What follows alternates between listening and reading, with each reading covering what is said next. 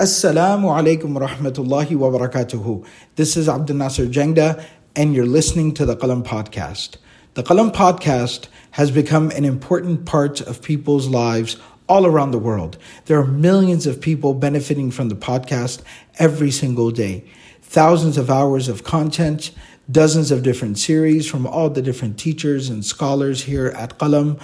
All of this is delivered to the community free of charge. We are excited and actively working to grow and increase our efforts to deliver more and more benefit to the community. We ask you to support our efforts and become part of the Qalam family. Please go to qalamfamily.com and sign up to contribute to this sadaqah jariyah on a monthly basis. May Allah subhanahu wa ta'ala accept from all of us. Jazakumullahu khairan. Wassalamu alaikum wa rahmatullahi wa barakatuhu.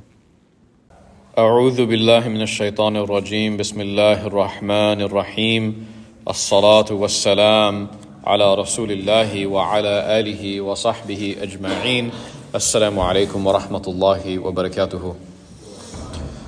Alhamdulillah, tonight we come to the conclusion of our study of Surah Yusuf. Alhamdulillah, we have, been at this journey now for, over 2.5, 3 months at this point. And Alhamdulillah, Allah subhanahu wa ta'ala has allowed us to, and this is truly a blessing that, Allah has allowed us to see through an entire surah of His in the Quran, right? Surah number 12. This is no small feat, right? There were companions of the Prophet ﷺ, I was reflecting on this earlier actually, there were companions of the Prophet ﷺ who were alive during the revelation of a certain surah, but didn't actually see the end of that revelation. They passed away before the finishing of that surah. So the fact that, alhamdulillah, that we're sitting here, and most of us, alhamdulillah, if not all of us, were here in the beginning, and now, alhamdulillah, all of us are here at the end. This is something that should never ever be taken for granted, that we were able to see a surah fully through. This is not something that Allah subhanahu wa ta'ala has given everybody. So it's something important to reflect upon. So, alhamdulillah, we are inshallah going to begin with ayah number 100. Okay, ayah number 100. And we begin with ayah number 100, and inshallah the end of the surah is ayah number 111. Okay, so Allah subhanahu wa ta'ala, He mentions now towards the tail end of the story of Prophet Yusuf alayhi salam.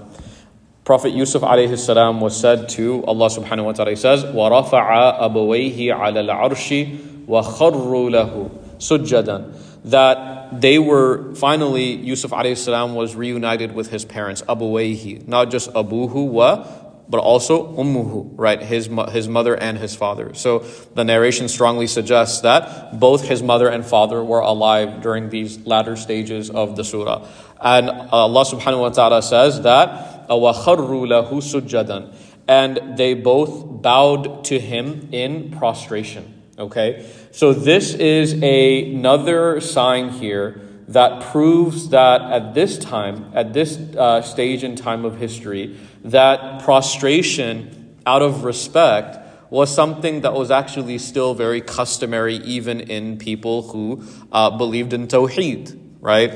And one of the proofs that this was eradicated during the time of the Prophet sallallahu alaihi wasallam was that at the time of the Prophet sallallahu alaihi wasallam, Ja'far ibn Abi Talib, right, the cousin of the Prophet sallallahu alaihi wasallam, when they were sent to this place called Habasha or Abyssinia, there was a king who lived there by the name of Ashama, and he was called the Najashi. He was like the Christian priest or the Christian monk at that time. And everybody in the court, when they entered, they would bow down to this man out of respect and honor, right?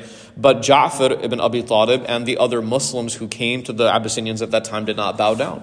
And so the Najashi was taken aback, says, why are you not doing what is customary among the people? And Ja'far ibn Abi Talib, he says, with all due respect, the only one I bow down to is Allah, the one God. right? So we know from this that the tradition of the ummah of the Prophet ﷺ is even the ummah of the Prophet ﷺ, generally we do not bow down out of respect to anybody, right?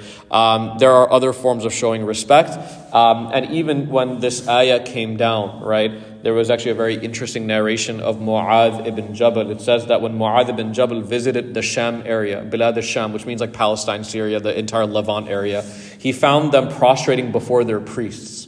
Okay, he saw them prostrating in front of their priests, their pastors. Okay, so when he returned to Medina al-Munawwara, he came back to Medina. Mu'adh ibn Jabal was so kind of like touched by this form of respect that was shown by the people of the Shami area, okay, that he, out of his like charisma and zealousness or zeal, he actually prostrated before the Prophet ﷺ. And the Prophet ﷺ, by the way, did not teach in a very abrupt manner. Like the Prophet, there are very few narrations in the life of the Prophet ﷺ where you see the Prophet getting very, very bothered by someone.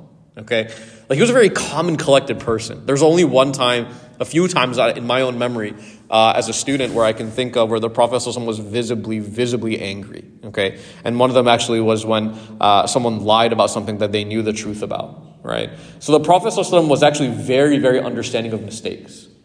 Okay, which is something that we really need to kind of reflect on and rewire in our own minds as Muslims that live in today's day and age about how we treat people that commit mistakes, right?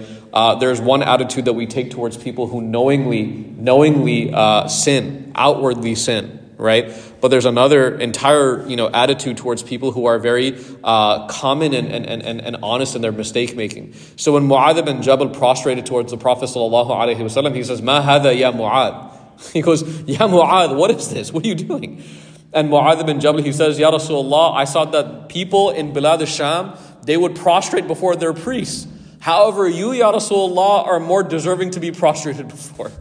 And the Prophet ﷺ says, "Ya Mu'adh, do not do this." Okay? He says, "Ya Mu'adh, do not do this. This is not befitting of a Muslim." And there was another narration, by the way, where the Prophet ﷺ says, if there's anyone who would be befitting to bow down out of respect towards, not obedience, by the way, out of respect, he says, it would have been a person like a spouse bowing down to their spouse out of respect. Okay, not like out of obedience or out of worship. Okay, but he says even that is not common and is not part of our Sharia. Okay, so at this point he says obviously that the two parents, Abuwayhi, the mother and father of Yusuf alayhi salam, they bowed down out of respect for him. Okay, and waqala, and he says to his parents as they are prostrating to him out of respect, waqala ya abati hadha ta'wilu ru'ya min qabl. Okay, so he says, "Oh my father, this is the explanation of my vision min qabl." Remember so long ago I told you about that dream I had, right?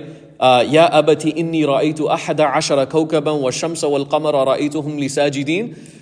Think about so many years later, he brings up to his father, "Dad, this is the dream I had like 50 years ago. This is it right here. This is the manifestation and the reality of the dream that I had so long ago." You see, prophets, they think on a different level. You see, they think on a different level. And this is why, if you speak to any scholar, they will say that prophethood, right? This prophethood that these prophets have been given, whether you talk about the Ulul Azm, right? The 5 greatest prophets, meaning Nuh, Musa, Ibrahim, Isa, the Prophet ﷺ. All the other prophets, Dawood, Harun, Sulaiman, all these other prophets, it's almost like a prophetic fraternity, right? They can see each other from like a mile away. I mean, think about it. The thing that connects them is the divine decree of Allah subhanahu wa ta'ala. So imagine that times being father and son, right? And times, like think about like Musa and Harun, right? Think about Dawood and Sulaiman, right? Families that were prophets, Ibrahim and Ishaq, okay? The prophets that were related to one another, not only are they connected spiritually with this nubuwah, but they're also linked familially because of their blood, Okay, so he says to his father, this is the interpretation or the explanation of my dream that I had, تَأْوِيلُ رُؤْيَا مِنْ قَبْلُ قَدْ جَعَلَهَا رَبِّي حَقًّا. And he says, my Lord has made it a reality. Allah has caused my vision to become true. Allah has caused what I saw back when I was a kid to become true. Okay, and this is, by the way, a small lesson that we can take as regular people, right? As Ammi people, we're called Ammi people, just regular human beings. This lesson that the scholars they share with us is that even something that Allah subhanahu wa ta'ala tells you will happen to you, it may not happen to you right away. It could take years, it could take months, it could take decades for it to become into fruition, right? We think as Muslims that, I make dua and my dua should be answered right away. How many people's duas are answered upon their deathbed? How many people's du'as are answered, when they make the du'a when they're young people, their du'a becomes answered when they're fully grown adults. This is a common happening in our deen. It's not like we make du'a and the next day our du'a becomes a reality. If Allah subhanahu wa ta'ala caused the ta'wil, the dreams of His anbiya to be waited for about 40, 50 years to become true, think about what we deserve, what we are owed. Right? Compared to them, nothing. So this happened so many years later that Allah subhanahu wa ta'ala قَدْ جَعَلَهَا رَبِّي حَقًّا وَقَدْ أَحْسَنَ بِي إِذْ أَخْرَجَنِي مِنَ السِّجْنِ وَجَاءَ بِكُم مِّنَ الْبَدْوِ مِن بَعْدِ أَن نَزَغَ الشَّيْطَانُ. Okay? He says, بَيْنِي وَبَيْنَ إِخْوَتِي. He says that, and He was certainly good to me when He took me out of prison and brought you here from Bedouin life, after shaitan had induced troubles and quarreling between myself and my brothers. So now after he explains to his father about how Allah had made his dream come true, he reflects over how Allah has been good to him. He goes, Allah has taken care of me. And on top of, and we spoke about this before, on top of the gratitude that Yusuf alayhi salam showed Allah subhanahu wa ta'ala, he's trying to reassure his father how he's okay. Even more than just like the shukr towards Allah. Because before he talks about how Allah has always been good to him, now he's telling this straight to his dad. Because one of the common understandings is that his father, what attitude did his father have about his son for 40 years? What was the feeling he had towards him? Sadness, worry, grief, anxiety, right? Troubled mind, sadness, depression. And so he's telling his dad now, Abba, Abu, Abi, Allah has made it a reality and He was good to me all these years that you were not here. Allah had taken care of me. I want you to know all those years you were worried about me, I was fine. Even during the difficult times, even when I was thrown into prison. Look at it, look at us now. You're here in front of me. And shaitan tried his hardest. Shaitan tried his best. He took his best shot at us. He tried to put quarrel and problems between me and my brothers. He did his absolute best to break this family apart. And look how Allah subhanahu wa ta'ala came through for us. Okay? He says, Inna Rabbi latifun lima yasha'u innahu huwal alimun hakim. He says, indeed, Allah is latif. Latif. Anyone know what the word latif means in Arabic? Latif. Anyone want to take a guess? Anyone have a translation? A good translation? What do we have on our phones? What's that? The one who gives pleasure. Okay, good. Anyone else want to give a shot at latif? Kind, very good, very good. Latif actually has a very interesting meaning along with those. Kind, Allah's pleasure, He takes pleasure. It means something, there's something added on top of it. When He mentions, Inna Rabbi latifun, Allah is kind and He is gracious, but He's also very subtle in the way that He does it at times. Right? Because human beings, sometimes we're creatures of the apparent. Okay? So if something good happens to us, we're like, oh, Allah is kind. But if something bad happens to us, we say, oh, Allah is not kind. Oh, if something is easy for us, Allah is giving us ease. If Allah is giving us hardship, oh, Allah is punishing me.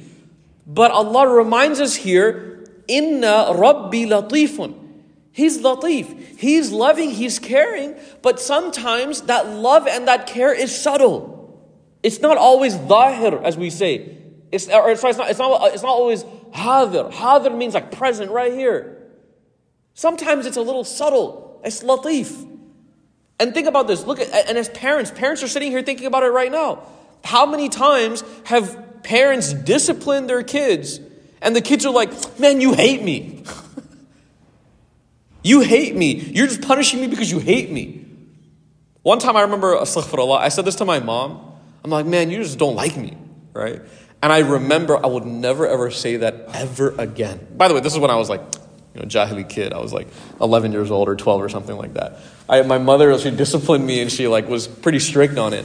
And I remember I told her, I said, Mom, I was like, Ammu, you just don't like me, right? You know, hyper emotional 11-year-olds think that they can conquer the world, right? I know everything. So I told my mom that. I said, Mom, you just don't like me anymore. And I remember later that night, my father came to me. My father was like, you need to go speak to your mother. I said, what? Why? And he goes, she's been in her room crying for the past hour. She's been in her room crying for the past hour. I said, what? And I go into my mother's room and I still, wallahi, I have this memory vivid in my mind. I went into her room and she was laying in the bed and she was weeping. And I remember like the feeling that was, like the best I can describe it was like just this absolute deep gutted feeling in my stomach. Like I felt like someone had just like reached inside of me and just pulled all my like all my emotions out. When I saw her crying. And I went and I just hugged her like while she was laying down. I just hugged her. I said, Ammu, I'm so sorry. I didn't mean that. I didn't mean that. You know, to even suggest something like, oh, my mother doesn't like me. Your mother, your father disciplines you because their worst nightmare is you going through any pain. You know? I mean, why do parents slap the hands of their kids when they're trying to touch the hot stove? Right? Don't touch it. And sometimes a little slap comes. And the child will say, oh, you hurt me. You're mean to me. You just hit me. But the parents know that if I hadn't done that, this kid's hand would have been burned severely. So Allah subhanahu wa ta'ala is the same way. Latifun. He's subtle sometimes in the way that He loves us. Sometimes His love for us manifests in the rejection of a job. Right? We want this job so bad. And it's so interesting. It's so interesting. We're all like children. When it comes to creation, we're all like children. Not directly, but like the relationship, like we're all very kiddish when it comes to like our understanding between us and Allah. We're like little kids. Even the elders, we're like little children. We're like, oh man, like I wish I'd have this, I wish I could have that. That thing's good for me. But then Allah teaches you, and subhanAllah, all of this will become very apparent in the hereafter.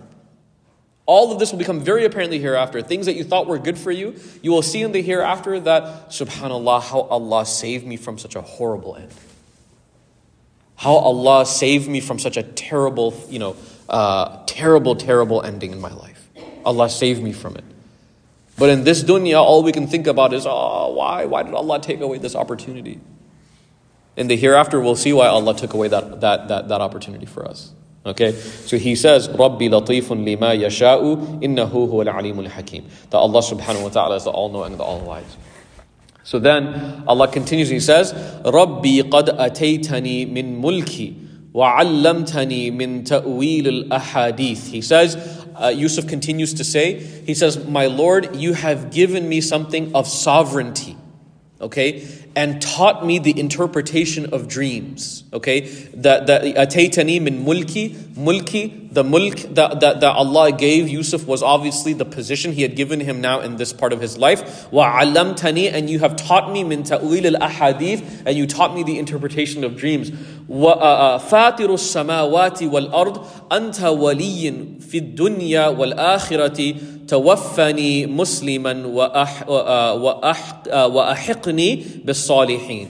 And then he says, فاتر as-samawati wal-ard. The creator of the heavens and the earth, you are my protector. He calls Allah subhanahu wa ta'ala, he calls him wali.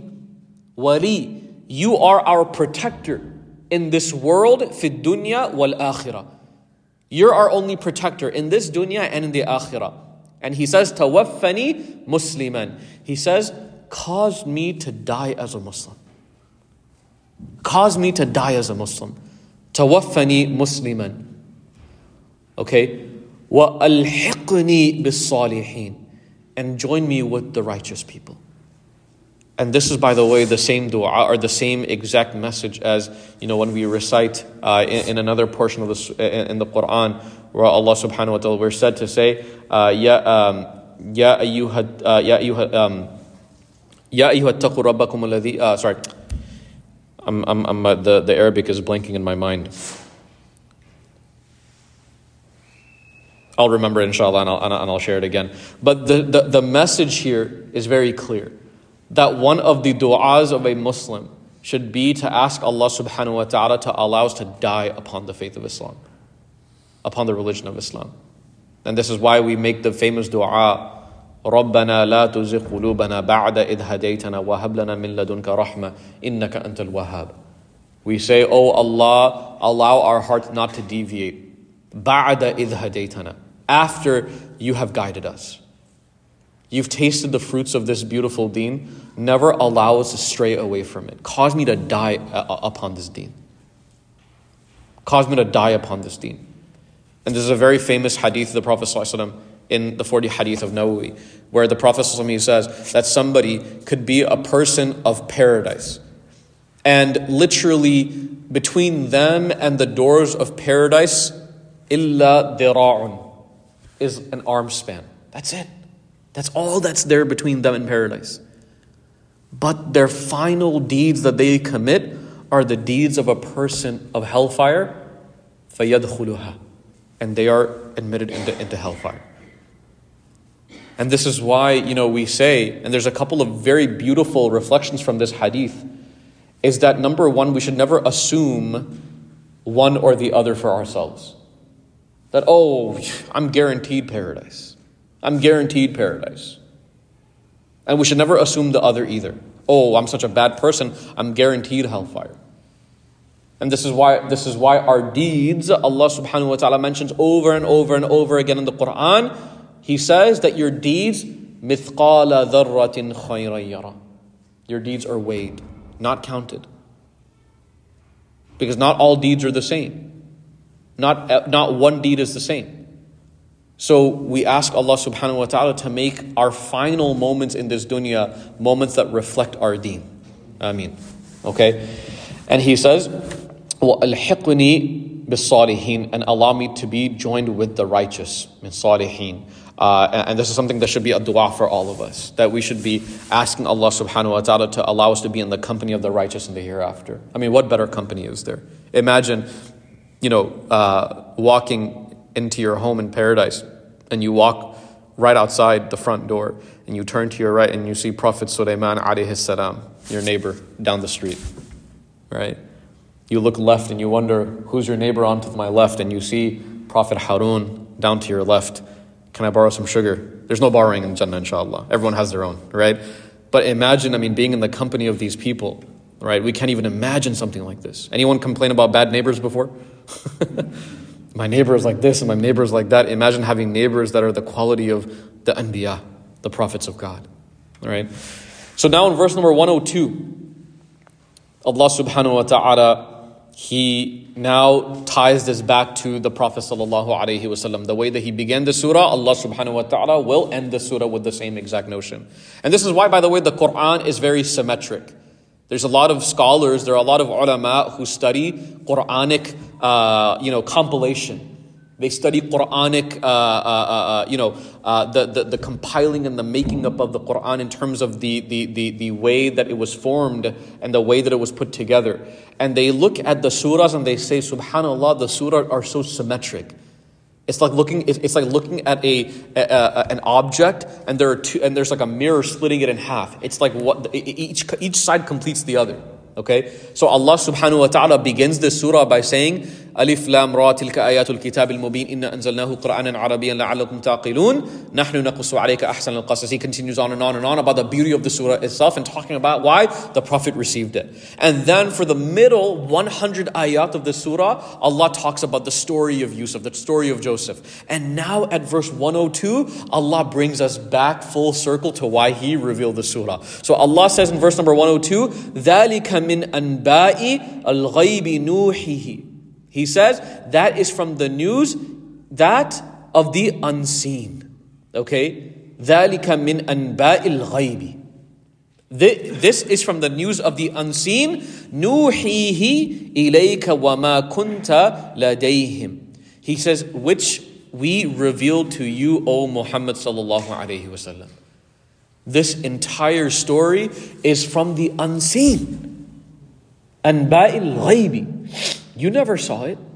This is completely new to you, Ya Rasulullah. You didn't know about this without me educating you about it. Okay? وَمَا كُنْتَ لَدَيْهِمْ إِذْ أَجْمَعُوا أَمْرَهُمْ وَهُمْ يَمْكُرُونَ. Allah says, and you were not with them when they put together their plan while they conspired. So Allah, after revealing the surah to the Prophet ﷺ, He says, Ya Rasulullah, you weren't there when they did all this stuff. You weren't there when the brothers of Yusuf threw him down a well.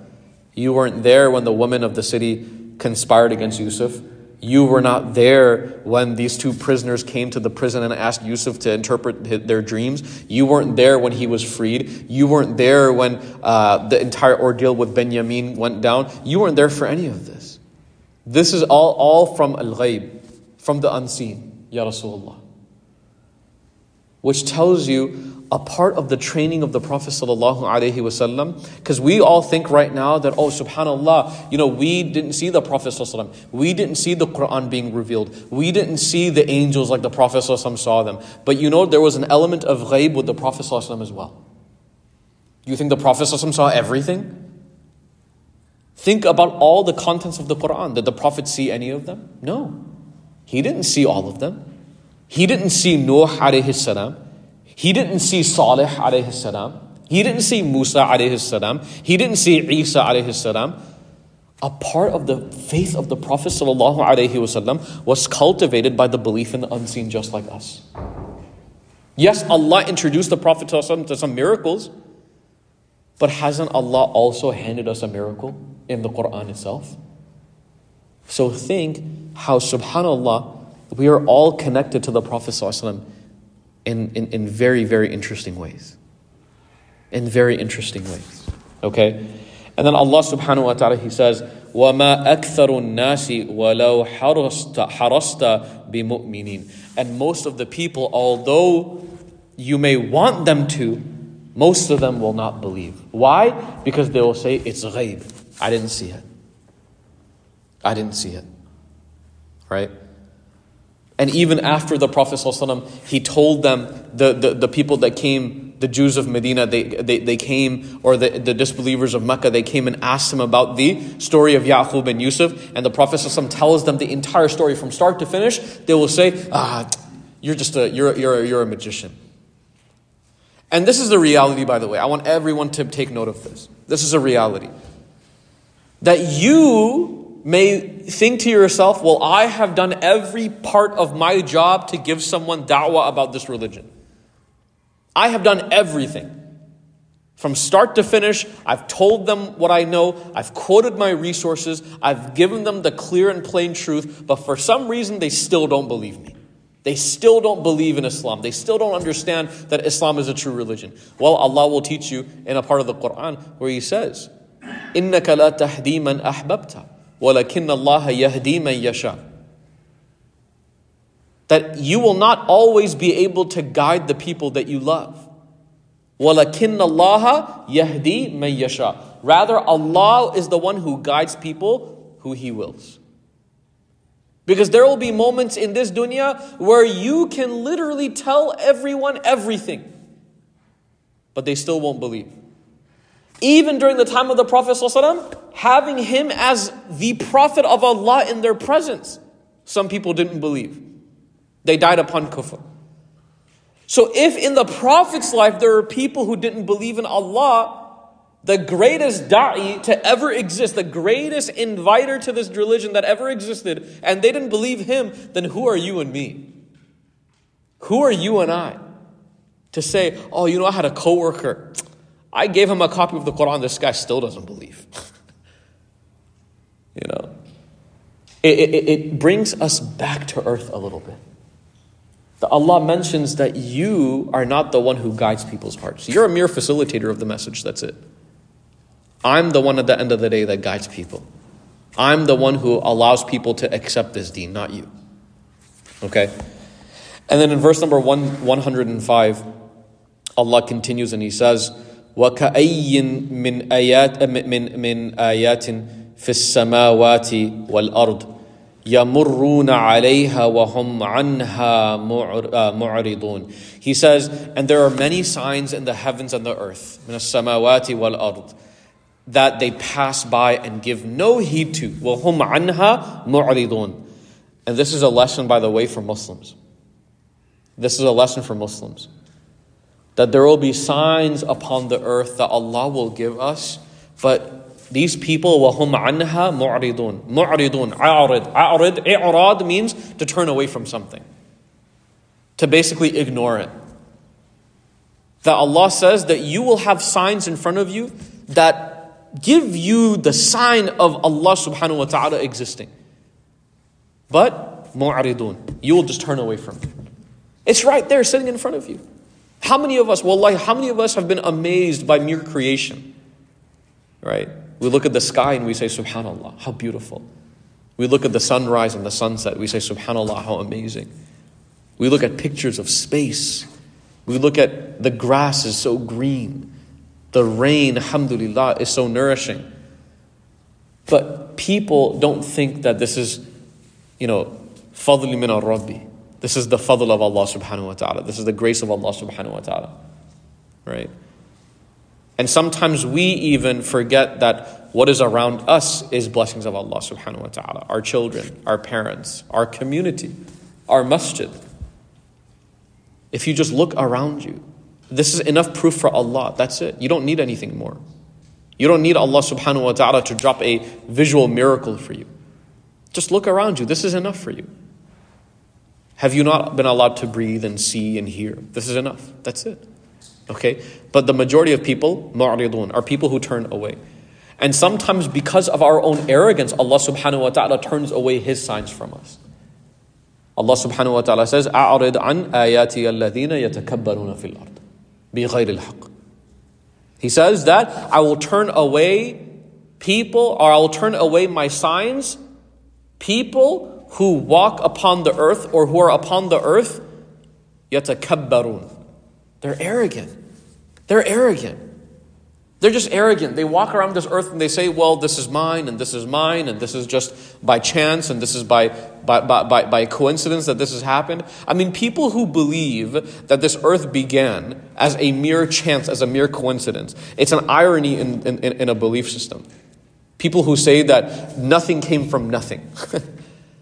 Ever heard that argument before? The Big Bang Theory, right? It all started with a Big Bang. Nothing came from nothing. We don't believe that as Muslims. It's arrogance to believe that. It's arrogance to believe that all of these things just came out of nowhere at one time. Rather, as Muslims, we believe that each thing was dependent upon something, as dependent upon something, as dependent upon something. And the one that is depended upon at the end of the day is Allah subhanahu wa ta'ala for everything. Okay? And then Allah subhanahu wa ta'ala, He says in verse number 106, وَمَا يُؤْمِنُ أَكْثَرُهُمْ بِاللَّهِ إِلَّا وَهُمْ مُشْرِكُونَ. And most of them believe not in Allah except while they associate others with Him. That they associate others with Him. So Allah is saying that the vast majority of people will not believe. And this, by the way, is a reality. And I want everyone to be very aware of this. And I think it's foolish to actually ignore this reality. To ignore that we live in a culture, in a time when majority of people will actually not believe in anything. It is foolish to think otherwise, to be quite honest with you, unfortunately. That we live in a time where people just don't believe anymore. There is no belief system, right? I can guarantee you, I'm very, really, just hard honesty right now. If you go outside right now, and you go to the majority of people in Dallas, Texas, and you do a poll of, let's say, like 100 people, and you ask them, do you believe in God? I can guarantee you the majority of people will nowadays say no. And one of the realities is that we are truly, and this is something that's uncomfortable for people to talk about, but we are very, very, very close to Yawm al-Qiyamah if you think about it. That the Prophet ﷺ, he says that there are these signs that will come upon the earth during this time period, and this will be a testament to the end of times. And the Prophet ﷺ, he said 1400 years ago that the lips of Israfil, the angel of Allah subhanahu wa ta'ala, who will be blowing the trumpet twice, one for the ending of this dunya as we know it, and one for the resurrection of all of creation. He says that the lips of Israfil are like this. It's on the horn. It's on the trumpet. He's just waiting for Allah subhanahu wa ta'ala to give him the sign, the signal. That's it. And if this was 1400 years ago, you think about how much closer we are now. We're definitely not going back, we're going forward. Right? And Allah says that if they don't outwardly disbelieve, what they will do is that they will associate partners with him. وَهُمُ الْمُشْرِكُونَ. وَهُمْ مُشْرِكُونَ. They will associate partners with him. They will associate him with, this and that and this and that and all these different things. Okay. And then Allah subhanahu wa ta'ala says in verse number 107, أَفَأَمِنُوا أَن تَأْتِيَهُمْ غَشْيَةٌ مِّنْ عَذَابِ اللَّهِ أَوْ تَأْتِيَهُمُ السَّاعَةُ بَغْتَةً وَهُمْ لَا يَشْعُرُونَ. He says, are they so sure that an overwhelming punishment from Allah will not fall upon them? Or that the last hour, that the final hour will not come upon them suddenly? وَهُمْ لَا يَشْعُرُونَ. When they're not aware. They're so confident that this last day will never come. That the day of judgment will never come. That they believe that after we die, we'll just be buried and that's it. It's all over after that. Are they so confident? And subhanAllah, one of our teachers says something so amazing. He says, I've never seen so many people so confident about something that they have no idea about. That people are so confident that nothing will happen to them, even though they have no substance behind their belief system. Right? And sometimes, and check this is very important to kind of think about. Sometimes people disbelieve because the opposite of that makes them very uncomfortable. Does that make sense? That some people disbelieve in a hereafter because the even mere thought of a judgment day scares them to death. And this is why Muslims, by the way, we should not be afraid of death. We should not be afraid of dying. Because at the end of the day, a Muslim believes that when I pass away, I'm going towards my Lord now. I'm not afraid of this. I'm not dreading this. I might be nervous. I might be nervous because, I want to make sure I'm prepared, I'm ready. But I'm not scared of dying. But look at the way that disbelievers died in the past. Look at how Fir'aun died. Look at how Fir'aun passed away. Look at how all these tyrants passed away. They passed away in fear upon time of death. Why? Why did upon the death did they all of a sudden have just severe fear? Because they knew what they were vouching against their entire life, now it has come to a reality. So Allah subhanahu wa ta'ala says, are they so sure that there will not be a day of judgment coming for them? In verse number 108, Allah subhanahu wa ta'ala says, قُلْ هَذِهِ السَّبِيلَ أَدْعُو إِلَى اللَّهِ عَلَى بَصِيرَةٍ أَنَا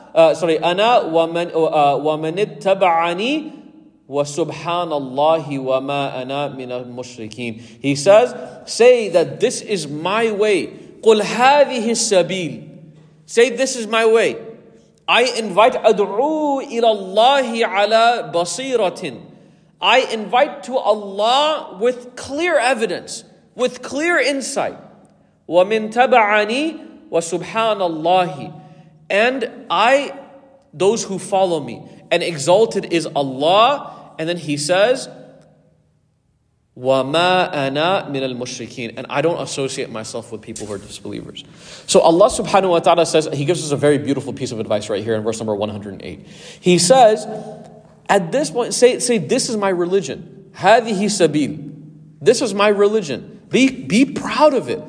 Be very, very proud of your deen. Say, هَذَا سَبِيل. This is the way that Allah subhanahu wa ta'ala has guided me to. And this is why, by the way, the Prophet ﷺ, he says, for those of you who want to be protected from shirk, you should actually recite, قُلْ يَا أَيُّهَا الْكَافِرُونَ. This is a hadith of the Prophet ﷺ. If you want to be protected from shirk, from associating partners with Allah, recite, قُلْ يَا أَيُّهَا الْكَافِرُونَ لَا أَعْبُدُ مَا تَعْبُدُونَ وَلَا أَنْتُمْ عَابِدُونَ مَا أَعْبُدُ وَلَا أَنَا عَابِدٌ وَلَا أَنْتُمْ عَابِدُونَ مَا أَعْبُدُ لَكُمْ دِينُكُمْ وَلِيَ دِينِ. There has to be a fine line between iman and kufr. It's not like we're saying we're going around and calling people kafir and calling people mu'min. No, that's not what Allah is saying. What Allah is saying is, let it be known that a mu'min is different than a kafir.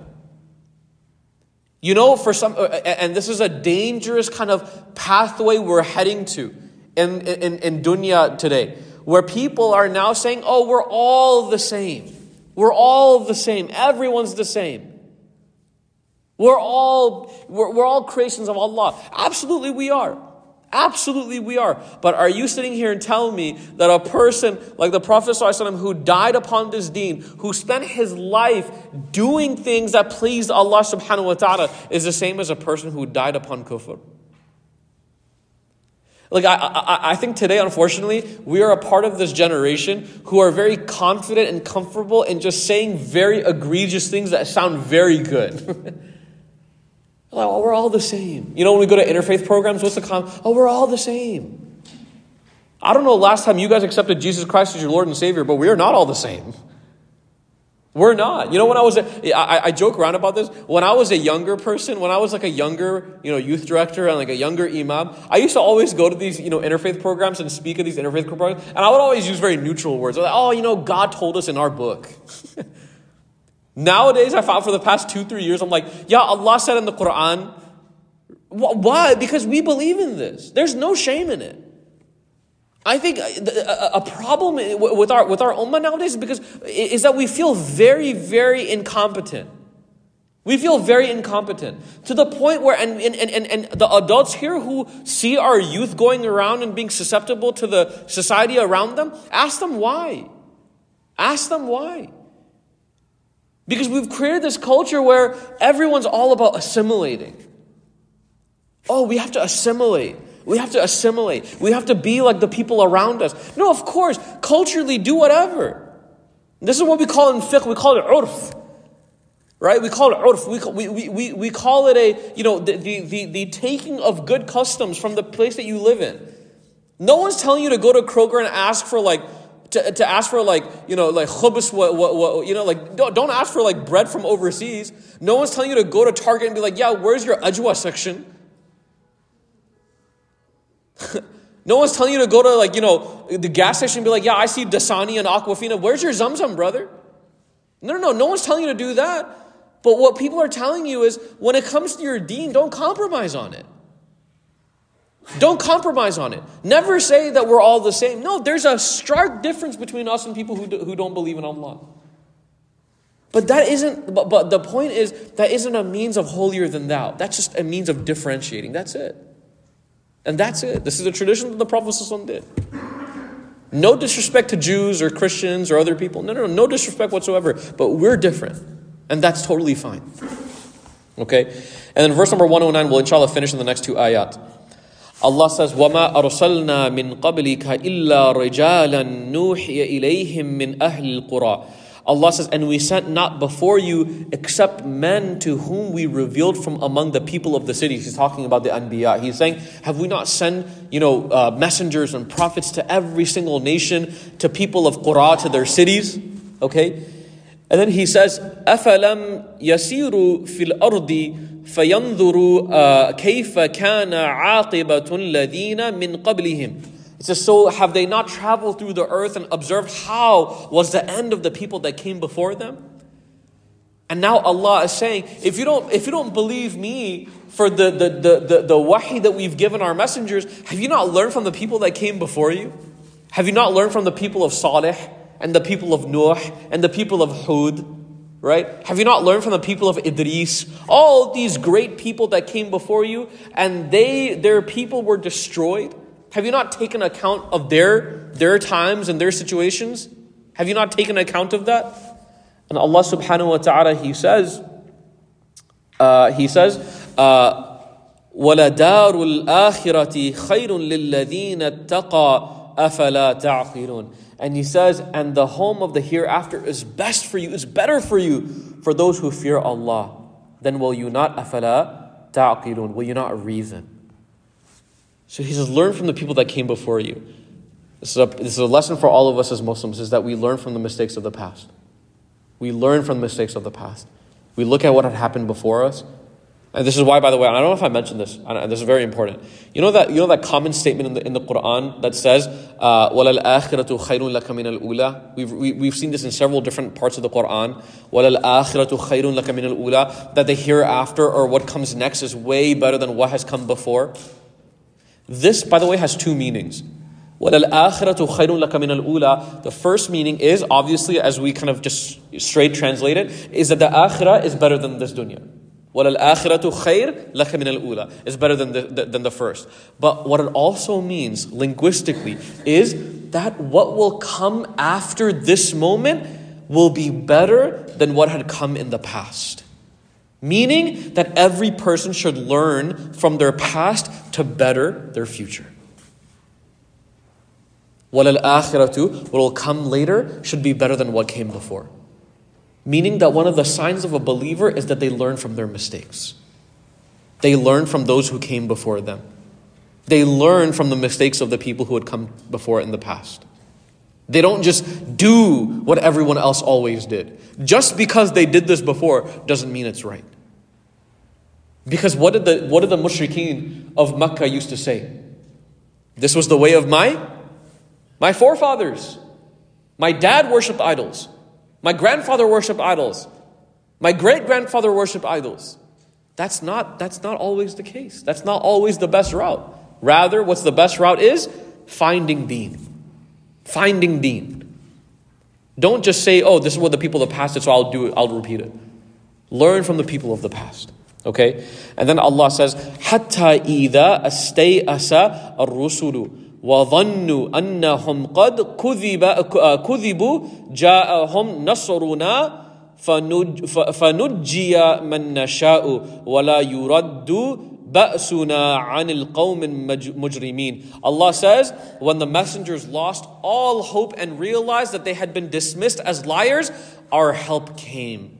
Allah's help came. We saved whoever we please, but our punishment will not be turned away from the people who are al-mujrimeen, the criminals, the people who are guilty. Now here's a really interesting thing. Allah mentions, and this is, by the way, a very historical point here to make in the Quran, is that Allah says that until hatta idha stay'asa ar-rusulu wa dhannu annahum qad kudibu ja'ahum.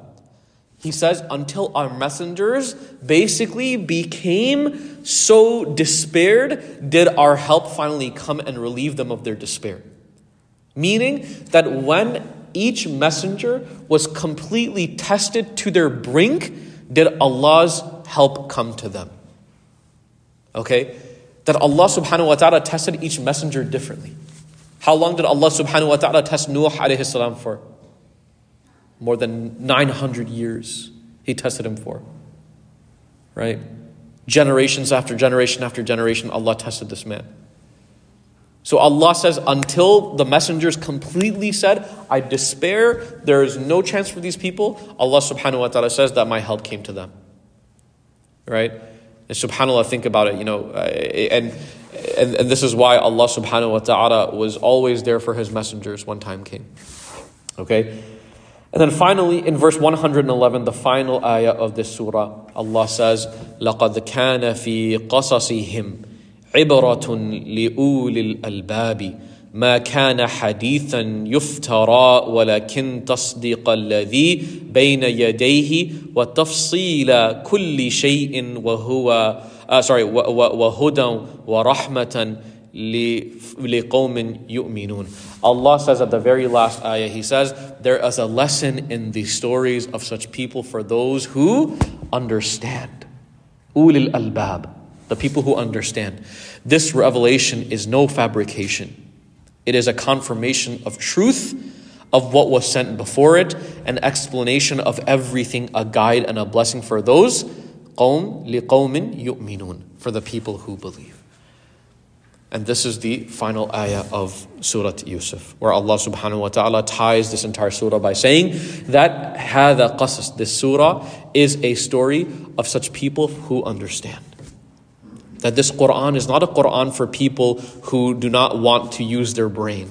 This Quran is a Quran for people who understand what Allah has given them, but at the same time know when to stop themselves from saying, I know everything.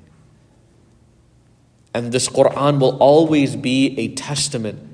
It will always be a proof that will withstand the test of time towards the truth and away from fabrication, and will be an explanation for everything.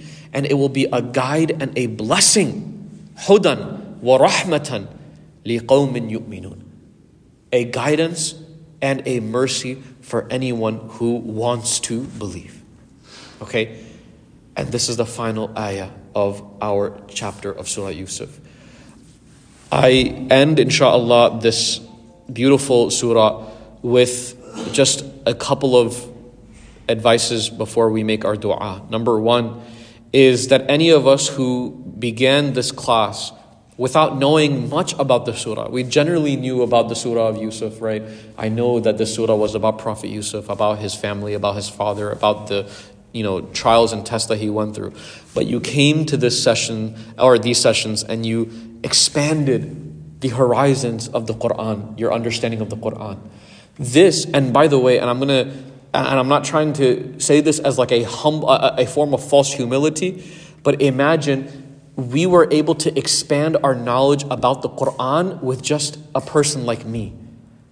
Imagine sitting with people like the scholars of the past and learning.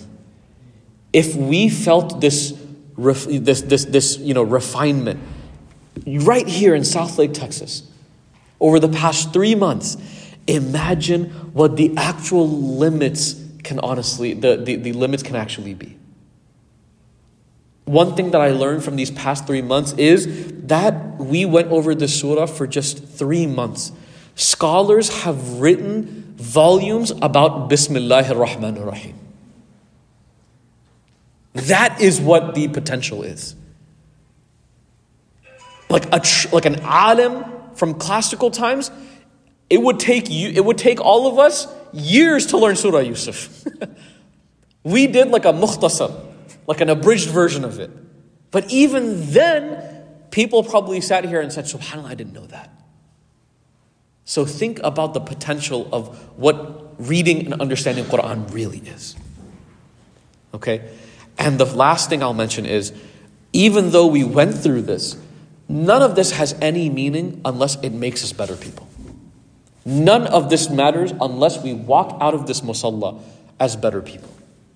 Because at the end of the day, if the learning of the surah did not make us better, unfortunately, the surah will be a proof against us on the Day of Judgment and not a proof for us.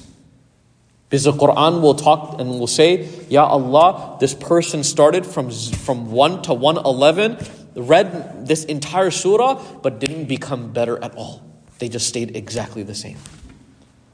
One of the responsibilities of the Quran, of learning Quran, is that it should refine the heart of a believer. We should not be the same person that we were when we walked in 3 months ago. We should be a little bit different. And so we'll end, insha'Allah, with a conclusion dua. We ask Allah subhanahu wa ta'ala to make us of the people who allowed the Quran to be a form of sustenance and life for us. We ask Allah subhanahu wa ta'ala to allow the Quran to be a form of rahmah for us. We ask Allah subhanahu wa ta'ala to allow the Quran to be a form of guidance for us. We ask Allah subhanahu wa ta'ala to allow the Quran to be a witness for us. We ask Allah subhanahu wa ta'ala to allow our tongues to be frequent in its recitation. We ask Allah subhanahu wa ta'ala that with each letter and word that we recite, that we become better people. We ask Allah subhanahu wa ta'ala to never allow the Quran to become foreign to us. Ya Allah, we ask you that you never allow the Quran to be untouched in our homes. Ya Allah, we ask you to never allow the Quran to flee from our hearts. Ya Allah, we ask you sincerely to allow the Quran to be something that is a constant in our lives. Ya Allah, we ask you to allow us to learn from the example of your beloved Prophet Yusuf alayhi salam. Ya Allah, we ask you to allow us to learn from your beautiful Prophet Yaqub alayhi salam. Ya Allah, we ask you that no matter what tests and trials that you put us through, we know that at the end of those tests and trials, there's always a blessing at the end of it. Ya Allah, we understand that sometimes we despair and sometimes we may lose hope, but Ya Allah, we ask you to never allow us to ultimately lose hope in you. Ya Allah, we ask you to allow us to continue, for us to believe in you and for us to die upon the faith of Islam. Ya Allah, we ask you that no matter how many times our hearts turn, we ask you that our final turn be towards your deen. Ya Allah, we ask you to allow us to grow closer in the footsteps of your Messenger sallallahu alaihi wasallam. Ya Allah, we know that you have not tested us like you've tested your beloved prophets, but Ya Allah, we are weak and we need you, Ya Allah, so please relieve of the test that you've given us. Ya Allah, we ask you that whatever tests and trials that you've given us, we allow you to get through them with shining colors and shining scores. Ya Allah, we ask you that no matter how many times you test us, we never lose hope in you, Ya Allah. Ya Allah, we ask that no matter what has happened to us in our lives, that we stay connected to you, Ya Allah. Ya Allah, we ask you to accept from us. Ya Allah, we ask you to forgive us. Ya Allah, we ask you to continue to shower your mercy upon us. Ya Allah, we are people who are sinful. Ya Allah, we are people who are forgetful. Ya Allah, we are people who are flawed. Ya Allah, please have mercy over our honest mistakes and our sincere mistakes. Ya Allah, accept from us from the past 3-4 months we have sat here reflecting over your Quran. Ya Allah, we ask that if there's anything good that we have done in this dunya, please record the past 3 months of learning, reciting, and reflecting over your Quran and weigh them heavily on our scale of good deeds. Ya Allah, we ask you to accept from us every letter that was recited. Ya Allah, we ask you to forgive us for every mistake that was made. Ameen ya Rabbil Alameen. Subhanakallahumma wa bihamdik wa nashhadu an la ilaha illa anta nastaghfiruka wa natubu ilayk.